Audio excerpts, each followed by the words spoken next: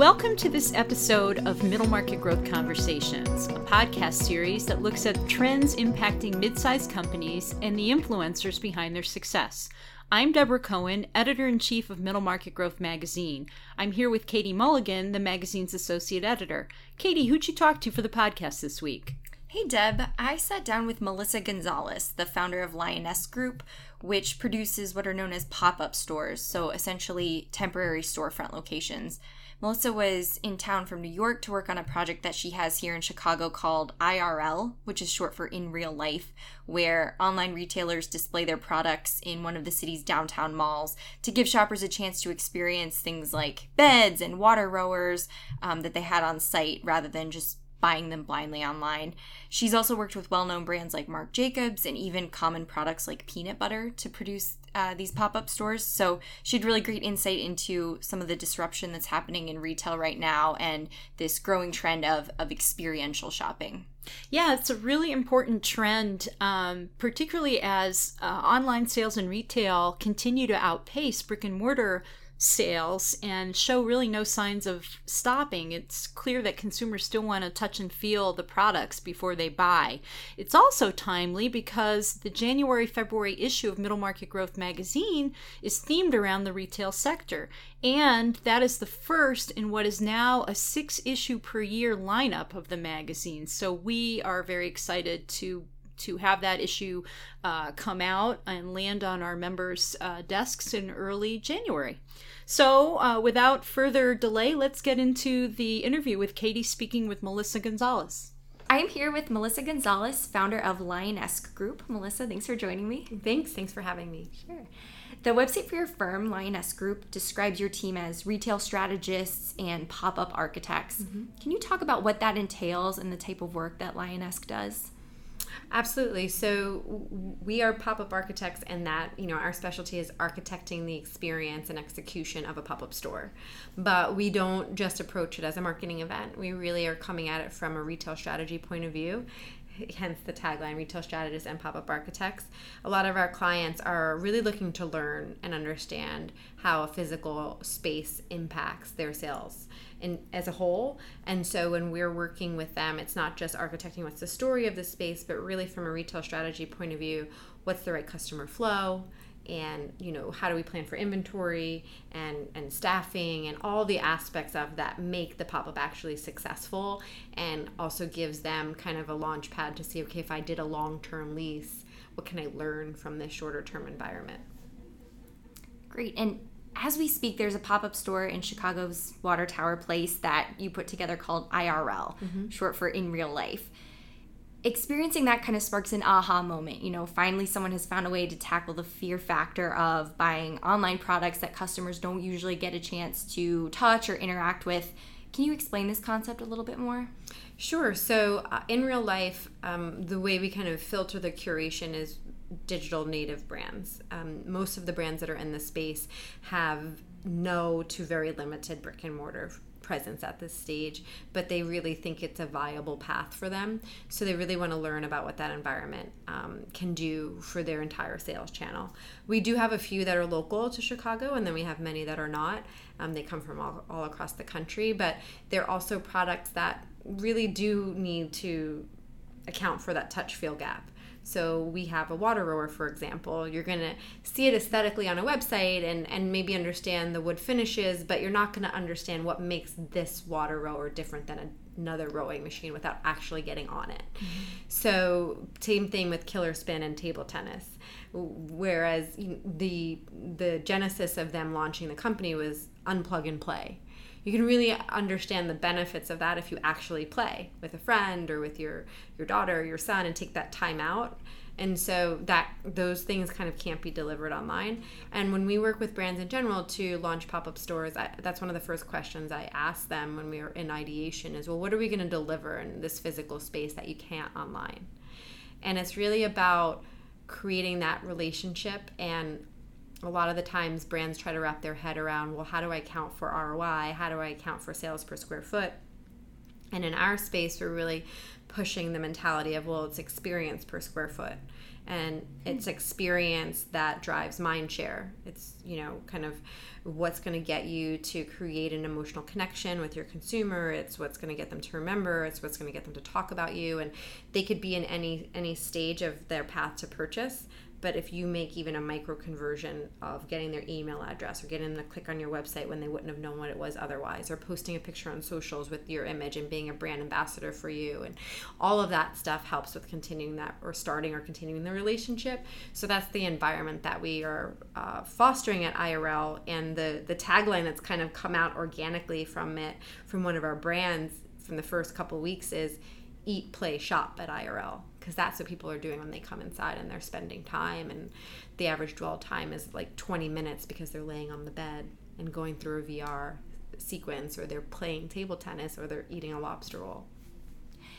And the companies that are featured, are they often smaller startups? Are they more established brands? Is it kind of a mix? It's a mix, but on average they're proven concept at scale. So really brands that, this serves somewhat as a feasibility study for them.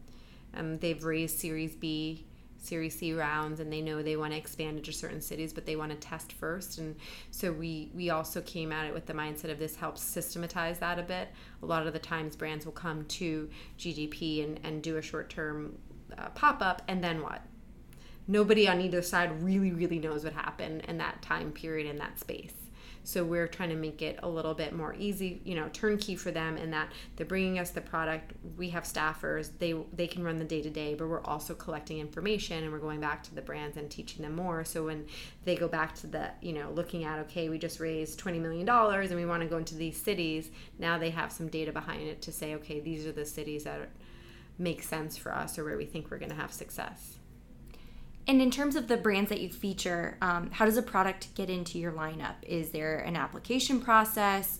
Do you recruit them? And how often are you rotating products in and out in a shop like IRL? Mm-hmm. So for the first chapter that we launched, it was a lot of our own curating and kind of outbound, because there was no proof of concept of it yet outside of our work, and I really wanted to stay true to curating a great set of brands that could sit next to each other and complement each other and not compete with each other, and collaborate together. So that's how it started. Now you can go to the site and apply to be part of the next chapter, or do an event at the existing chapter. So we have membership brands that are there for the full chapter, which will run 5 months. So the store launched mid-August, and they'll live there through mid-January. And then the next chapter will launch like February 1. And then, so that chapter people can apply to. But for the existing store, there's 1 or 2 spots for members if they want to come in full-time. But then we're also scheduling pop-in shops. And again, using that curation. Right now it's all home. Some of the pop-in brands might be apparel, but they're all talking to a similar audience, and they can all complement the same price point. And one of the reasons we did that is because we really wanted all the brands to embrace it and feel comfortable blasting it out to their list. And brand alignment, when a brand gets to a certain stage, although all brands should think this way, but when brands get more and more established, they're a lot more sensitive to who they sit next to and who they're adjacent to. So we wanted to make sure that was never like a hurdle for getting the right brands in. They all felt like, okay, I'm sitting next to brands that complement me and help tell my story, but don't compete with me for wallet share. So when they co-host events and they're blasting out to the list, somebody's not choosing a water rower over a mattress from Lisa, but they could own both. So that's the mindset that we use in curating. And when you say next chapter, would that be in Chicago as well, or is that in a different city? So the next chapter in Chicago, but it is potential we'll do additional cities as well. It's in the works. And how does the business model work for pop-ups like IRL? Do you get a share of the sales, or how does that work? Talk to us about we've structured it as a membership fee. An all-inclusive membership fee, and that covers their space in the store, this fully run by staffers, data analytics on a weekly basis. All the sales are directed straight to their site, and it's a drop ship model. So they get to continue the relationship once the sale is made, and they get to see who the customer is and collect all their contact information, and they keep the sales. They deal with shipping, they deal with returns, they deal with all that. We are kind of leading the story, and then they're taking the relationship once the sale has happened. And what's the target demographic for a store like IRL? You know, on the one hand, it feels traditional because you're bringing people into a physical space. On the other hand, a lot of these are online retailers, which sounds like more of a millennial play. So who is kind of the target here? It's an interesting question because one of the kind of recurring comments I got at the opening night was, you would think this is for millennials, but it's actually geared a little older, but in a very kind of hip way. So I would say upper millennials. So maybe like young 30s to 50 kind of range. A lot of it's because the products are a little bit more sophisticated and higher in price point. So, you know, somebody right out of college might not be buying a water rower, but, you know, somebody with a young family in their young 30s and, you know, they need to be efficient about time or something like that, it could make more sense for them. So the products are a little bit aspirational, even though they're attainable. But then within Leesa, you know, we have entry price points of a mattress like $800, but then it goes higher. So it kind of ranges. And then we have Gur spatulas that are, you know, $15. So I think it's a range, but it kind of seems to be gearing a little bit older, which is exciting because they have discretionary income, but also they've been really open to the technology aspect of it, which is great because I think a lot of people think that it's only for millennials, and I don't think that's the case. And, you know, obviously e-commerce is huge right now and growing rapidly, but for big ticket items like furniture and mattresses, like you just mentioned, there's still a fear of the unknown for many consumers. I just bought a couch, so this is very near and dear to my heart and has been on my mind. But, you know, do you think we're going to see more showroom type concepts like this, either featuring multiple brands like at IRL or single brand? I do, because I don't think brick and mortar is dead. I think it's evolving. I think that it's a rethink of how do we use physical space, where does it fit in the customer's journey. Physical space can serve many purposes depending on the brand and the city and a lot of aspects to it. So you are seeing a lot of digital first brands as they're proving concept and growing and raising money. A good portion of that raise is to go into brick and mortar and physical, and a lot of them are doing it in shoppable showroom environments, and that's across industries. It's in apparel and it's in home, and so I think you will continue to see it. We started with home because I did want to start with a segment that I thought had less of a kind of like learning curve for consumers. So home made a lot of sense. You're not going to walk out with a mattress or a sofa, so you don't expect that versus launching with apparel. You know, I thought it'd have a little bit more friction. But yeah, I mean, when you're working on a custom sofa from Made in Home, it's really great to sit on it and see what that feels like and touch the different materials in the fabric and what does their leather feel like versus, you know, and it sits in this interesting price point where it's not inexpensive, but it's a great value for custom. But what does that mean, right? And what does that quality feel like? So I do think certain categories really need it. Yeah, and I think even more so than price, it's sort of the longevity. You know, you're going to own that couch for several years. If it's not comfortable to sit on, that's a problem, versus a t-shirt that maybe you order online and, this didn't work, get rid of it, that kind of thing. Yeah, less buyer's remorse. In your opinion, are there companies that are doing a really good job of merging e-commerce with showrooms? I do think that there's a lot of companies that kind of have opened our mind, I think, to what's possible in physical. I mean, I'm a big fan of the Samsung Experience Store in New York City. They don't sell one product, but when you talk about experience per square foot and gaining mind share and opening people up to understanding that Samsung does a lot more than we think, from home to consumer products, I think they've done a great job in that. If you go to the Sonos store, you know, it's these little houses that you could sit in, and each one is designed to be a different room in your home and what should feel like in a study versus in a living room, and it takes you on this journey. We even did a pop-up for peanut butter, And that was, to me, a great example of everybody knows what peanut butter is. I mean, 98% of people know what peanut butter is. Yeah. And if you don't eat peanut butter, it's probably because you're allergic to it. Right. So what's the purpose of a pop-up? And it was increasing kind of mind share. Like, I know I can eat a peanut butter and jelly sandwich, but I might not know all the different cocktails I can make with it. Or different ways I can add into dinner recipes and other things. So now I've made it an even bigger part of my life because of this pop-up and all the education that happened around it. So I think like athleisure and sports and wellness are industries that do it well, and I think food does it in a really great way because it's kind of inherently immersive with all the senses. But I think that there's a lot of other brand categories that are starting to get stronger at it too. Your website gives a data point that 1 in 4 pop-ups have expanded to long-term brick-and-mortar locations. Is exploring physical retail space a goal for a lot of your clients, or are there other reasons that they would host a pop-up? I mean, it's become our sweet spot, which has been excited that they're really doing feasibility studies with these pop-ups, but it's not the only reason. We definitely have, we still have a subset of more emerging brands who do it because of seasonality, or they can at this stage invest in a long-term pop-up. So those will always exist, and we usually put those in our partnership spaces where they're more turnkey and you get like one marketing meeting, one merchandising meeting, you kind of take care of it yourself. So that still exists. And then you also have on the larger side like more of those mass market brands that, like Marc Jacobs, when we did their pop-up, it's a brand that everybody knows and they have physical stores already, but they wanted to do a very concentrated conversation around their Daisy fragrance just to that target demo.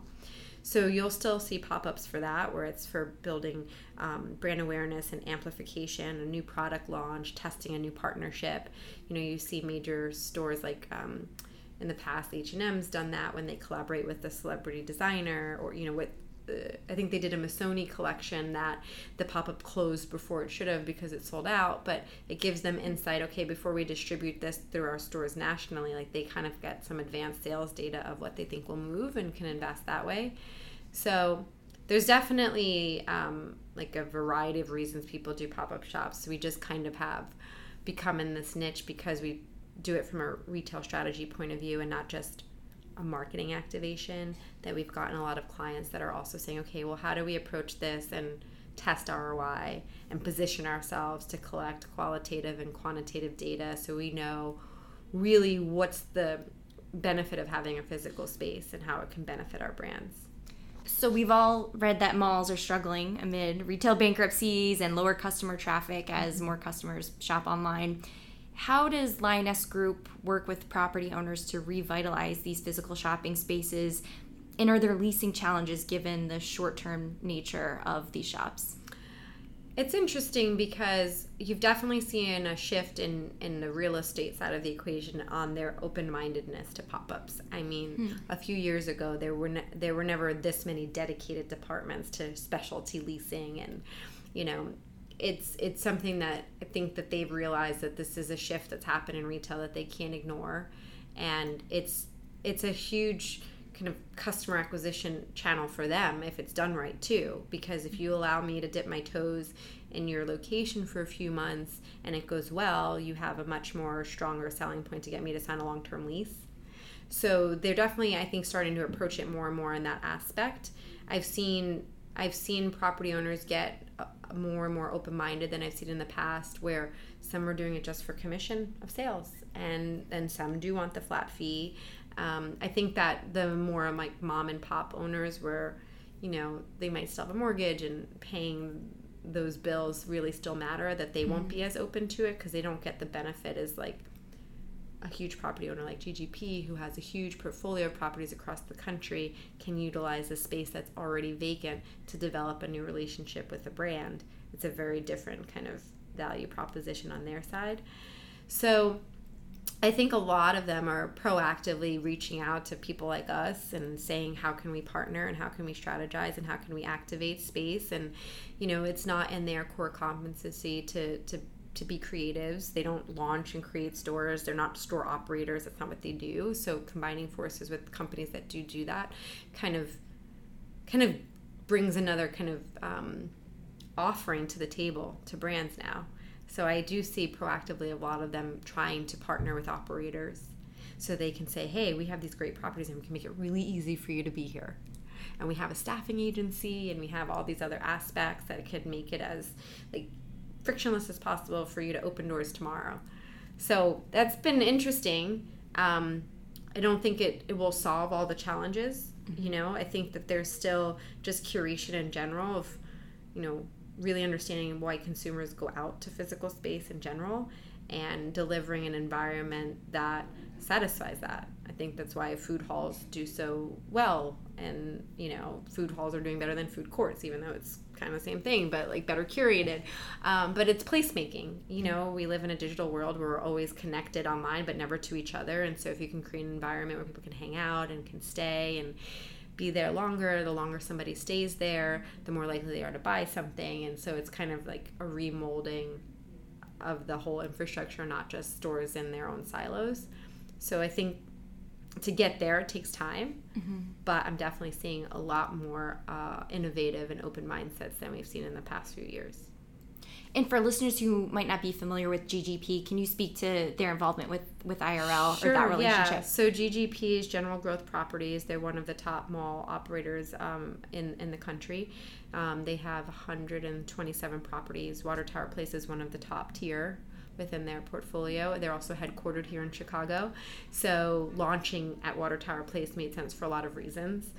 We really wanted to make sure that we conveyed the message that pop-up doesn't mean because it's in a space that doesn't have good traffic. Like pop-up is just because retail and things are changing, and so we're kind of listening to that and delivering on it.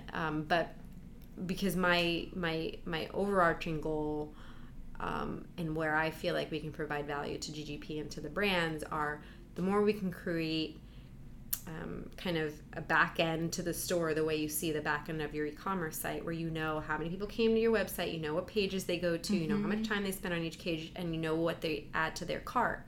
If we can show you that same sort of thing in a physical space, now you have another powerful tool of understanding like how this space interacts with your customer and how you can follow up with that relationship.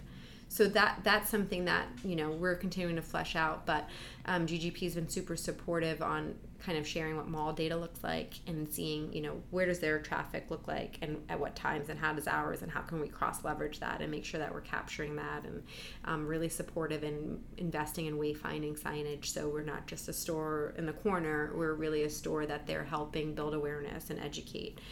So that's been really exciting. So looking 5 years out from now, what is your prediction for shopping malls? Will we have them at all? Will they look different? What do you I think foresee? we'll have them, but I think they will continue to look different. I think that you see a lot of kind of thought leadership in what the malls should be from the other side of the world. Like if you think of, for example, the malls at Dubai, what drives the most traffic and revenue is like they're skiing and skating indoors, right? And that was their biggest investment that people probably wondered, does this even make sense? But it's not just getting people to spend time there, it's getting people to spend money there. So I think if we continue to think about how technology will make us crave placemaking more and more and delivering that, I think that's where malls will go more and more, and thinking of like, how do I curate? I mean, the biggest driver of traffic in a lot of the malls now, I mean, if you go even to Water Tower Place, I mean, level 1 where all the food is always the most crowded. We're always going to eat, we always want to hang out, we always want to do that kind of stuff. So thinking of like, how do you entertain people more, how do you educate people more, they don't need a transactional hub that much anymore because I can transact from my phone at any point. So just kind of thinking, you know, and continuing to evolve with that. Like, what are they going to deliver that educates us, entertains us, gives us those aha moments, you know. So it's almost like the experiential kind of supplanting what was traditionally more transactional. I think so. And right now, you know, there's definitely certain products that impulse and having it now and needing it now still makes sense, but I even think that will be continued to solve for, because you're going to see more and more brands where they partner with Uber or Lyft and they've seen delivery, and you know, they know you're out of orange juice and have already replaced it before you even knew you were out or something like that. That makes sense. What other retail or shopping trends are you watching right now? I mean, I think the dropship model will continue. I do think you'll start seeing a lot, brands really embracing local collaborations, like the way, West Elm Local does and things like that. And I mean, I live in Hoboken, and I see it makes a ton of sense it's happening, because a lot of the times the bigger retailers are kind of replacing the mom and pops, and I think that there's like friction when that happens, because the people that live there don't want to see the little guys go out of business. So kind of supporting that ecosystem, I think, is like people value brands that they think help the community and have an aspect of social responsibility, and they're transparent and all those aspects of it. So I think that will continue to be important, just because we're in such a transparent society now with social media. It's very easy for people to develop opinions about what they think of a brand overall that way. I think it's still early, but 3D printing, I think, will continue to evolve. I don't think in every category it's going to evolve as quick as others, because there's limitations in type of materials and things, but there's definitely some that make a ton of sense already, like the insole of your shoe, because everybody's arch is different, and that kind of stuff. I think in personalization will continue to evolve, and I think it's still in early stages of what VR and AR can really do, because it still disconnects you, but I do think you're going to see it factored into design. I don't think every store is going to become virtual. It's a little bit pointless. But I do think it'll complement and be a part of the experience more and more, to just really kind of take people on journeys and educate people in a deeper and deeper way. And what we've seen at IRL, Lisa has VR. People are laying on the bed for 7 minutes on average versus 2 before you had VR, right? So the longer you can lay on a bed, the longer you're understanding how comfortable it is, and then VR is talking to you about all the layers underneath you, and then it takes you into the clouds, and you develop a different emotional connection that way. So I do think that's something that will continue to evolve as well. And you have produced more than 100 pop-up store experiences. Of those, is there one that stands out to you as being especially innovative or memorable? Yes, for a couple different reasons. So I always bring up the Marc Jacobs Tweed Shop, even though it was 2014, just because I think it was such a smart way for a brand that's normally seems untouchable to create an environment that made them feel very approachable. And that leaves a strong impression on people. Marc Jacobs is a brand that everybody knows, and the pop-up was during Fashion Week, and if you come to New York back in 2014 for Fashion Week, it was like, oh my goodness, if I can get into a Marc Jacobs show, right? So they created a pop-up at the same time, and it wasn't about how popular you were, it was just about participating. And you came in, and we collaborated with Langley Fox for art, and we had a solar-powered coffee trike that debuted there, and there was definitely a number of touch points of discovery, but we also had a field of daisies and large fragrances, and all you had to do is come into the store, take a photo, hashtag it, show the counter that's what you did, and that's how you paid for product. So in 3 days, cool. They had 10,000 visitors. Wow. And people couldn't believe it was that easy. It's like, it doesn't matter how many following I have. It doesn't matter if I'm not cool. It doesn't matter if, it just mattered you participated. So I think that was a really smart pop-up for them. They actually won a Clio Award, and they had, I think it was almost 15 million impressions on Instagram from the store. So while they didn't sell one product for dollars physically during the 3-day pop-up, they saw an increase in the teens, percentage-wise, in the next 2 quarters in sales of that fragrance because of all that brand awareness that it created. So I thought that was really smart.